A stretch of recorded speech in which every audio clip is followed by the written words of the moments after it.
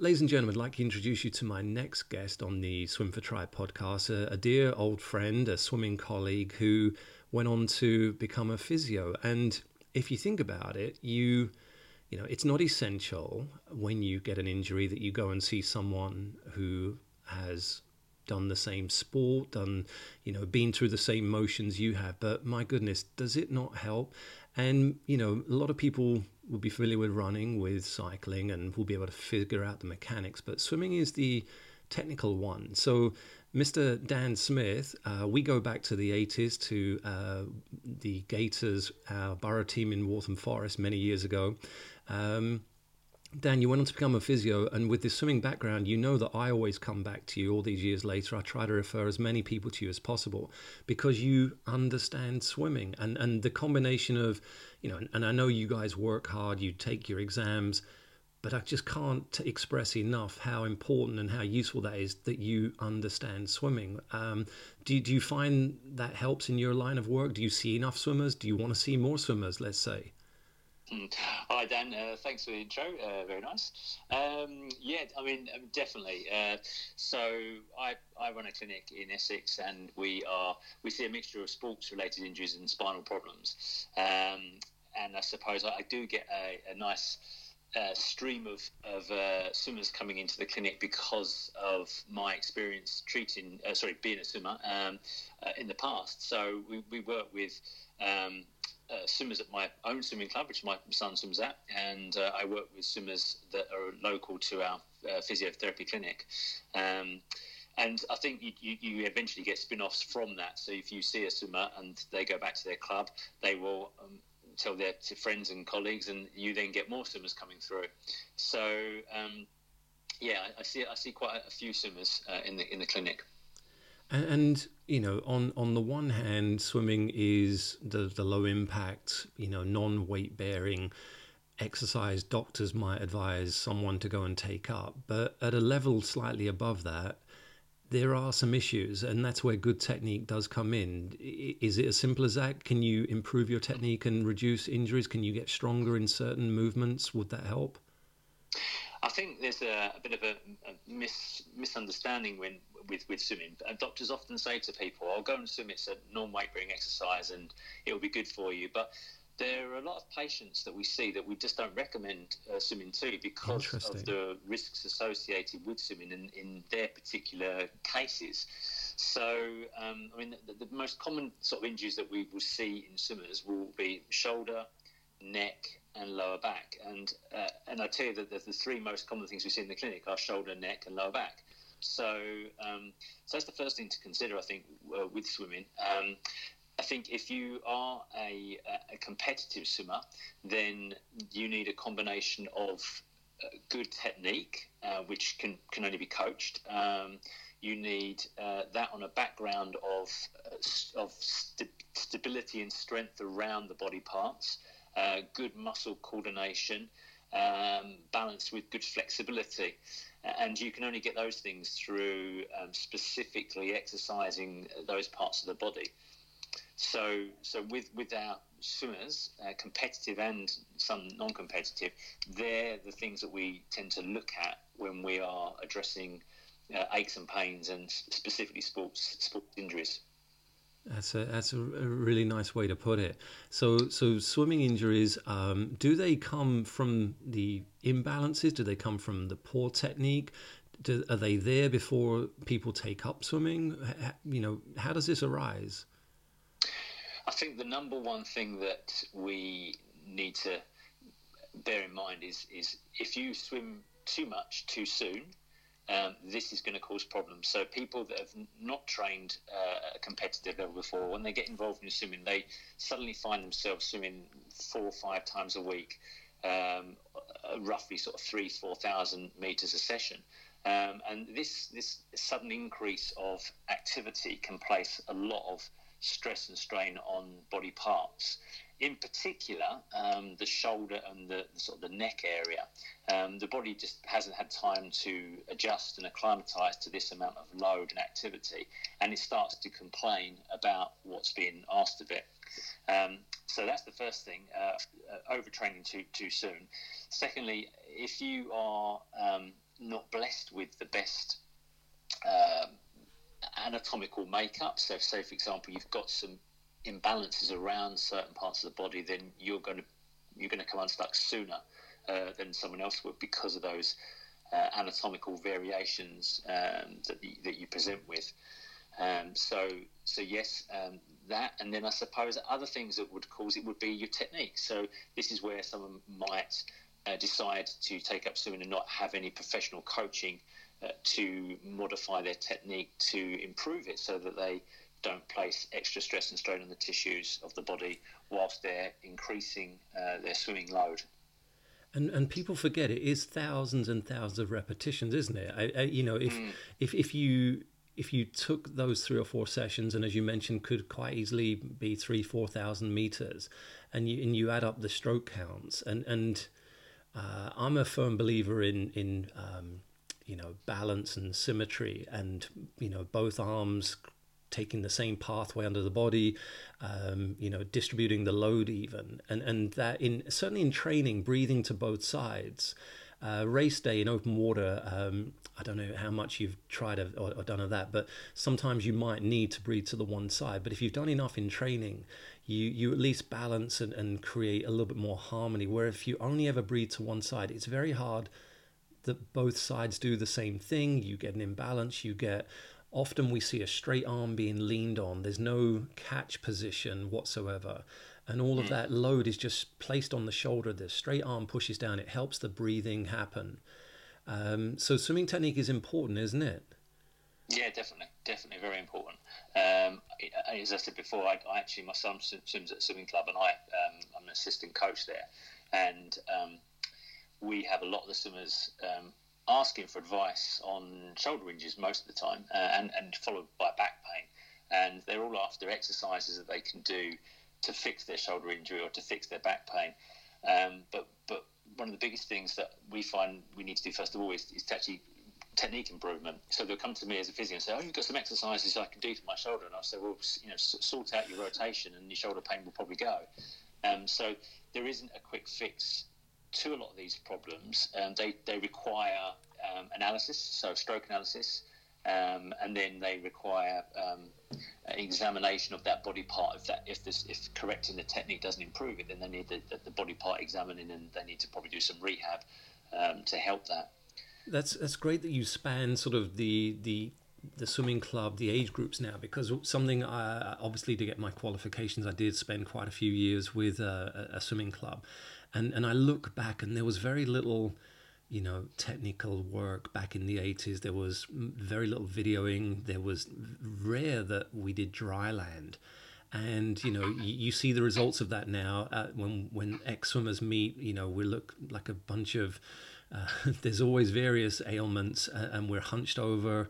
Now sort of the emphasis, and I'm guessing it's at your club as well, we tried really hard to get more and more dry land involved, to get a general strength program involved. I mean, is prevention better than cure? You mentioned to go back a step and work on technique, but do they go hand in hand now with the youngsters, and can we learn from that? Yeah, definitely. So our club, our youngsters do a land-based training program. They start that at 12, and this is predominantly based around improving shoulder flexibility, shoulder strength, shoulder muscle coordination, low back muscle strength and coordination. We have to try and mix it up a bit because the younger ones get quite bored with that sort of thing. So, but the coach that I work with, he has introduced some agility drills for the younger ones to try and keep them on the same page as everybody else. So yes, definitely. In terms of frequency, I would say if you're serious about your swimming, you probably need to be doing 2 to 3 land sessions a week. And those land sessions need to be varied and in terms of what you're doing, but at the same time really focusing on the key areas, which for a swimmer is again shoulder, neck, low back, hip and knee, I suppose, come into it. In terms of swimming sessions, so if you're swimming, really I recommend that swimmers do a sort of 5 to 10 minute warm up on the pool side before they actually get in the pool. And that should really focus on those same things, but a little bit more watered down because of time. Okay. Do you remember when sort of we were growing up as swimmers, you would spot on poolside, you could almost tell, a good breaststroker from physique. You could spot the backstrokers. Um, there was an Yeah, interesting yeah. discussion from I think it was Eddie Reese from Texas University saying Harry, the last Olympics he went to, he it was getting hard of him to spot the strokes amongst the athletes, and also harder to spot the sports amongst the athletes, as athletes were becoming a lot more better prepared physically, in terms of, granted, you've got your high jumpers and you've got your discus throwers. I mean, two extremes. But in terms of the general middle ground, is that a reassuring thing that people are taking their dry land more? They're taking their dry land a little bit more seriously, and we're getting sort of better honed athletes all round.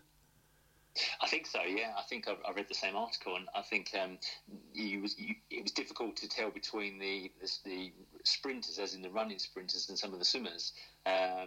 So I think, I think you're right. I think swimmers are becoming much more dependent on their land-based exercise than they ever were when we were swimming. I think we were doing sort of 8, 9, even 10 sessions a week, and the weights was really thought of, it was an afterthought, really, wasn't it? Yeah. It wasn't included in the main training program.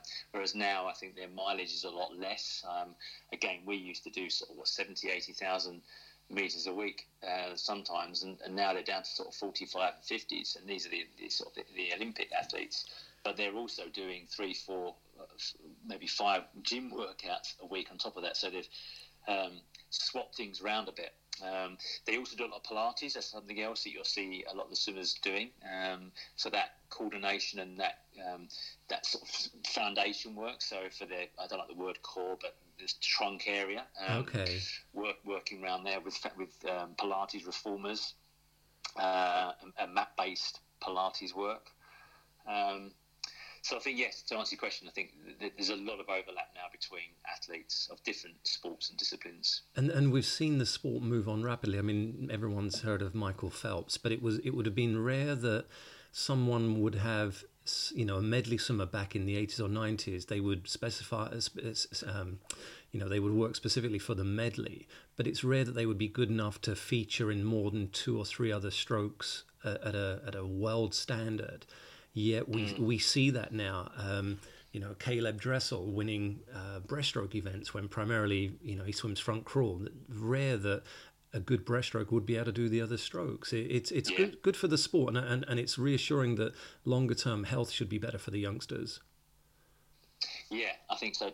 Definitely. I mean, I think the one thing to be aware of is when we used to swim it, again, it was that distance, it was the amount of load on the shoulders, whereas now they're not doing the same distance, and their shoulders are much stronger to cope with it anyway. So I think things have definitely moved on. The sports science has improved. The other thing as well is that we're not reactive, we're proactive. So previously people would get injured and we'd go, oh, you need to do some rotator cuff work, or you need to do some shoulder blade stability work. Whereas now we're preventing that by doing what we describe as sort of almost prehab. So we're looking to ensure that the rotator cuff muscles are strong and robust and have the capacity to tolerate what the swimmer's going to put through them. We're looking to make sure that the abdominals are strong and can control the low back and stop the low back from going into too much extension and therefore causing impingement in the low back. So very much more preventative work than the kind of reactive work we used to do 10, 15, 20 years ago. I like that word prehab. I use it a lot, and I've been meaning to just double check that it does do exactly what it says on the tin. It is, rather than reacting and trying to repair, and shoulders are delicate, aren't they? There's a lot of small muscle groups that control a wide range of movement, and it's better to be preventative rather than react. And goodness knows you've looked after mine long enough. And I have to say, picking up a good routine several times a week, and actually you'll see me on poolside with my band while I'm coaching, and I'm actually doing a lot of the stuff you've said. And I don't race as much as I used to, but I use my stretch cords. I don't train as much. in the water, I just don't get the time. But I still enjoy racing quite long. So what with swim bench, what with my prehab stuff, what with the stretch cords, they've been healthy for years now, and so I can't thank you enough for that. Because obviously we saw my sister, she had a minor op to sort of, I can't remember specifically, but from years of swimming, possibly the technique may not have been right there, but certainly minimal dry land to keep them strong, keep them healthy. Some of our other coaches have had the op to, whether it's tightening up ligaments to hold posture and so on. I don't remember the specifics, correct me or forgive me. But it's a horrible route, and it's never as strong a repair. It's never as short a journey back to full health, is it? No, it's not. I mean, something like, in shoulder impingement is the most common injury that we probably see in swimmers. Now, a shoulder impingement will take anywhere between 3 months to 12 months to recover and the person to get back in the pool again. Quite often, the person might need to go on and have surgery, and that can then obviously make it even longer. So I think a patient's perception of how long something is going to take to recover and for them to be back in the sport is often different to what it actually is. Yeah. Oh dear. But anyway, so like we said, prevention is better than cure, and you've done a great series of PDFs that you can get from your website to help on various problems. And remind me, there's definitely shoulder impingement issues. You've got one to cover that, have you? Yeah, there's a shoulder impingement. There's one on low back pain. And there's one on knee, I think. Knees, okay. In terms of the link, I haven't got the link to hand, but I will give it to you to add to this. I will have it. Yeah, this that's post. fine. That's fine. So you can then direct people to it. We've talked about the positives, but what about some of the things that you might have seen that are worrying you? So there's a lot more movement and fashion's probably not the right word, but in terms of swimming, a lot more movement towards a straight arm recovery. Is that something that worries you? Can the body, if there's enough rotation, can the body cope with that? Is high elbow possibly an issue if it's done without rotation? What do you see how do you see the stroke developing, and what is worrying you or pleasing you? I mean, you just covered it nicely there. The big thing is the rotation. If the person is swimming very flat, regardless of whether it's a bent elbow or a straight arm, if the recovery is coming round on a flat, unrotated body, then you essentially place the shoulder into a more strained or stressed position. So a fundamental point that we make coaching our swimmers is to get that rotation. Now, some people don't have the same amount of rotation as others. So if you've got a lack of thoracic rotation, and then you've got a straight arm recovery, then you're increasing the chances of causing an impingement in the shoulder. So where we talk about strength and coordination around the shoulder, we also need to add into that you need to be mobilizing your thoracic spine to ensure that you've got the rotation for the actual stroke. The other thing about recovery is there's not a lot of load on the arm as the arm recovers over the water. So you can actually argue that because there's less load, it's probably less likely to cause as many problems as we think it does. It's as your hand comes into the water and you start to load the arm up, this is where you're going to, in a sense, you're going to strain or stress the shoulder most. The position that the pull takes place, if the pull's wide of the body or the pull is with a relatively straight arm, that's going to increase the load on the shoulder.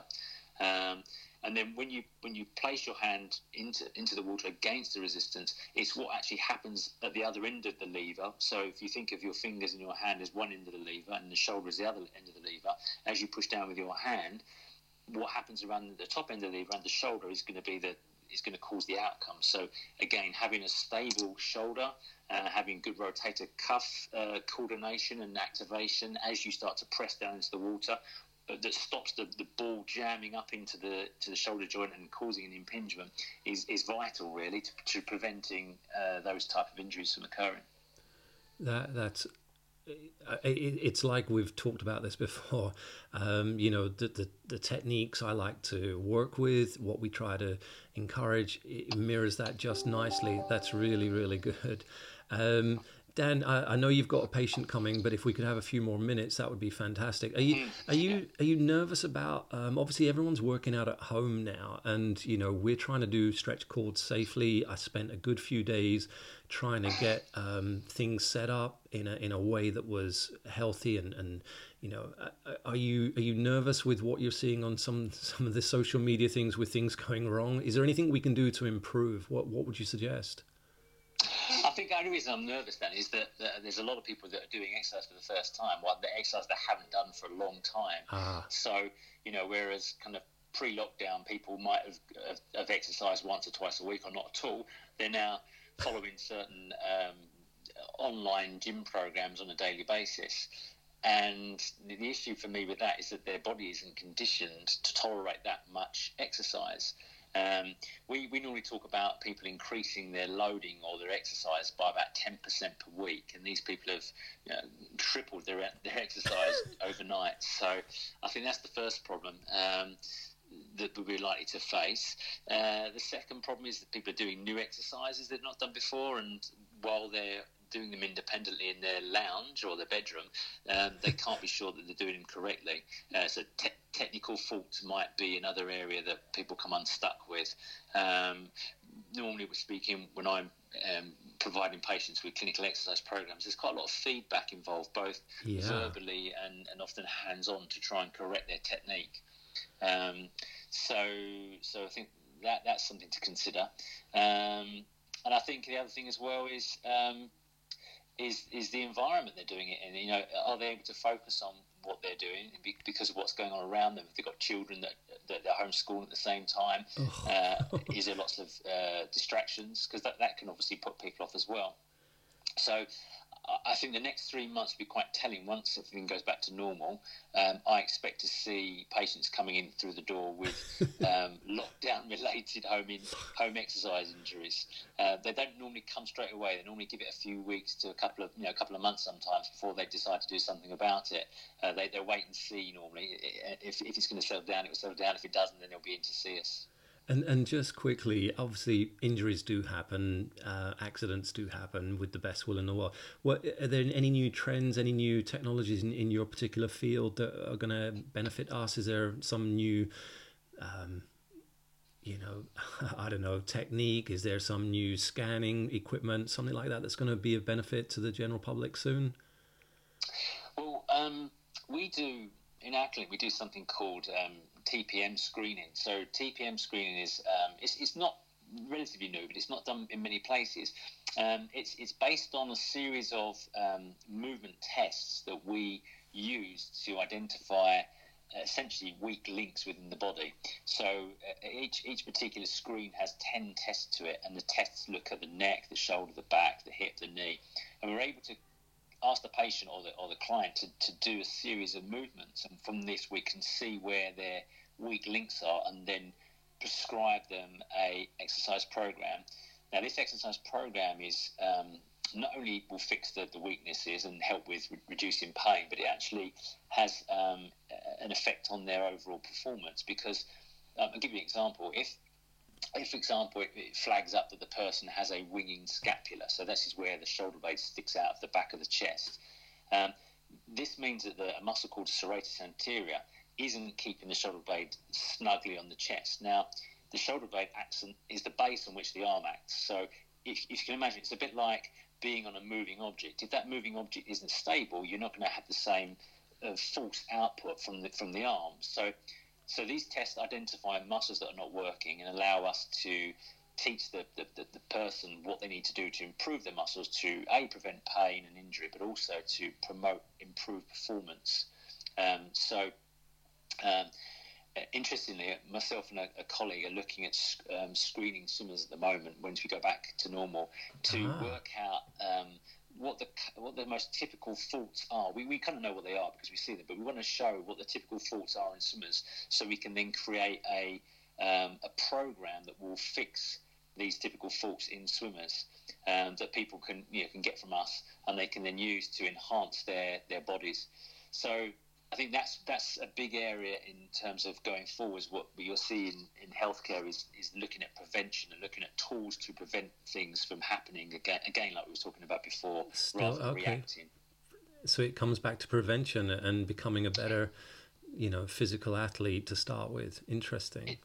It does. And the thing about the movement screen is you can actually screen someone's movement over video. So we can watch someone move. If they've got a camera, we can see what they're doing, and we can help them to fix those movement problems or movement faults when we're not even with them in the same room. So I think that's quite exciting as well, the ability to virtually assess and treat someone without the need for being in the same location. Very handy at the moment. Yeah. So we're doing a lot of video consultations at the moment. I'm doing around about 30 a week, which is quite a lot. Wow. More than we thought we'd be doing, to be honest with you. And because most of our practice is movement based, we don't do a huge amount of hands on unless we really need to. Most of the stuff we can do via video, so we can assess someone over video, and we can teach them the exercises they need to do. We can give them the advice and the other information they need. And then when they come back to us, we can progress it each time. So video consultations is the other area I think we're going to see healthcare going in the direction it's going to go into. That's amazing. Dan, appreciate your time. I know we could probably talk about swimming all day long. You've got clients, and when this goes live, I will add all the links and where to find those invaluable PDFs. I know we've already distributed them a couple of times because they are really good. They're so well written. Good luck with your own coaching and the family. Appreciate your time today, and good luck with everything. Thanks very much, Dan. Nice to speak to you today. Pleasure.